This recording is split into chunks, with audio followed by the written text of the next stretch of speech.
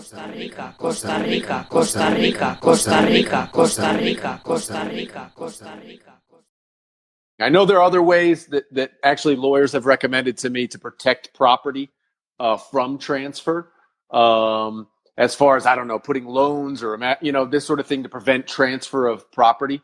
Actually, maybe you just want to walk us through one or two steps that you know of because a lot of people here, that's their main concern. And the things that have happened to the most people here is you get your property stolen from you, right? It's almost hard to believe that could even happen. But I know plenty of smart people like in Manuel Antonio, people who you would never think this could happen to, and it happened to. Mm-hmm. And these are people who've been here years, experienced, and, their lawyer who they completely trusted took it away, and it got transferred a couple times, and they're fighting for years to try and get this thing back.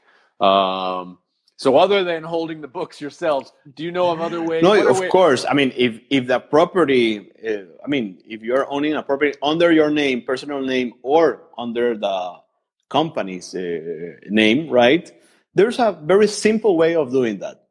The National Registry, it's, as I told you before, is a public registry, right? And it has a very simple website to use, right? Which is rnpdigital.com, Registro Nacional. Just search Registro Nacional Costa Rica and you get it. You get in, you log in, right? You make a very simple account, and with the number of the property, you log in, right? And you can see the status of that property, right? Right.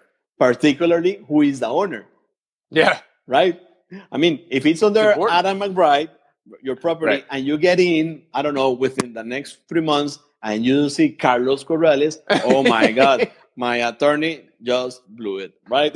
Right. Just robbed me or something. Because Trust I didn't know but verify. That's right. So it's very simple. With that, the tool is very simple to be checking periodically. Right. I wouldn't say every month. I would say every 6 months, right? Yeah. Right. Yep. There are other systems and there are other marketing tools that people on the market that they sell you that, okay, I'm going to look up for your property. Right. And I'm going to send you, a report every 15 days or whatever, right, if there's a movement and so on.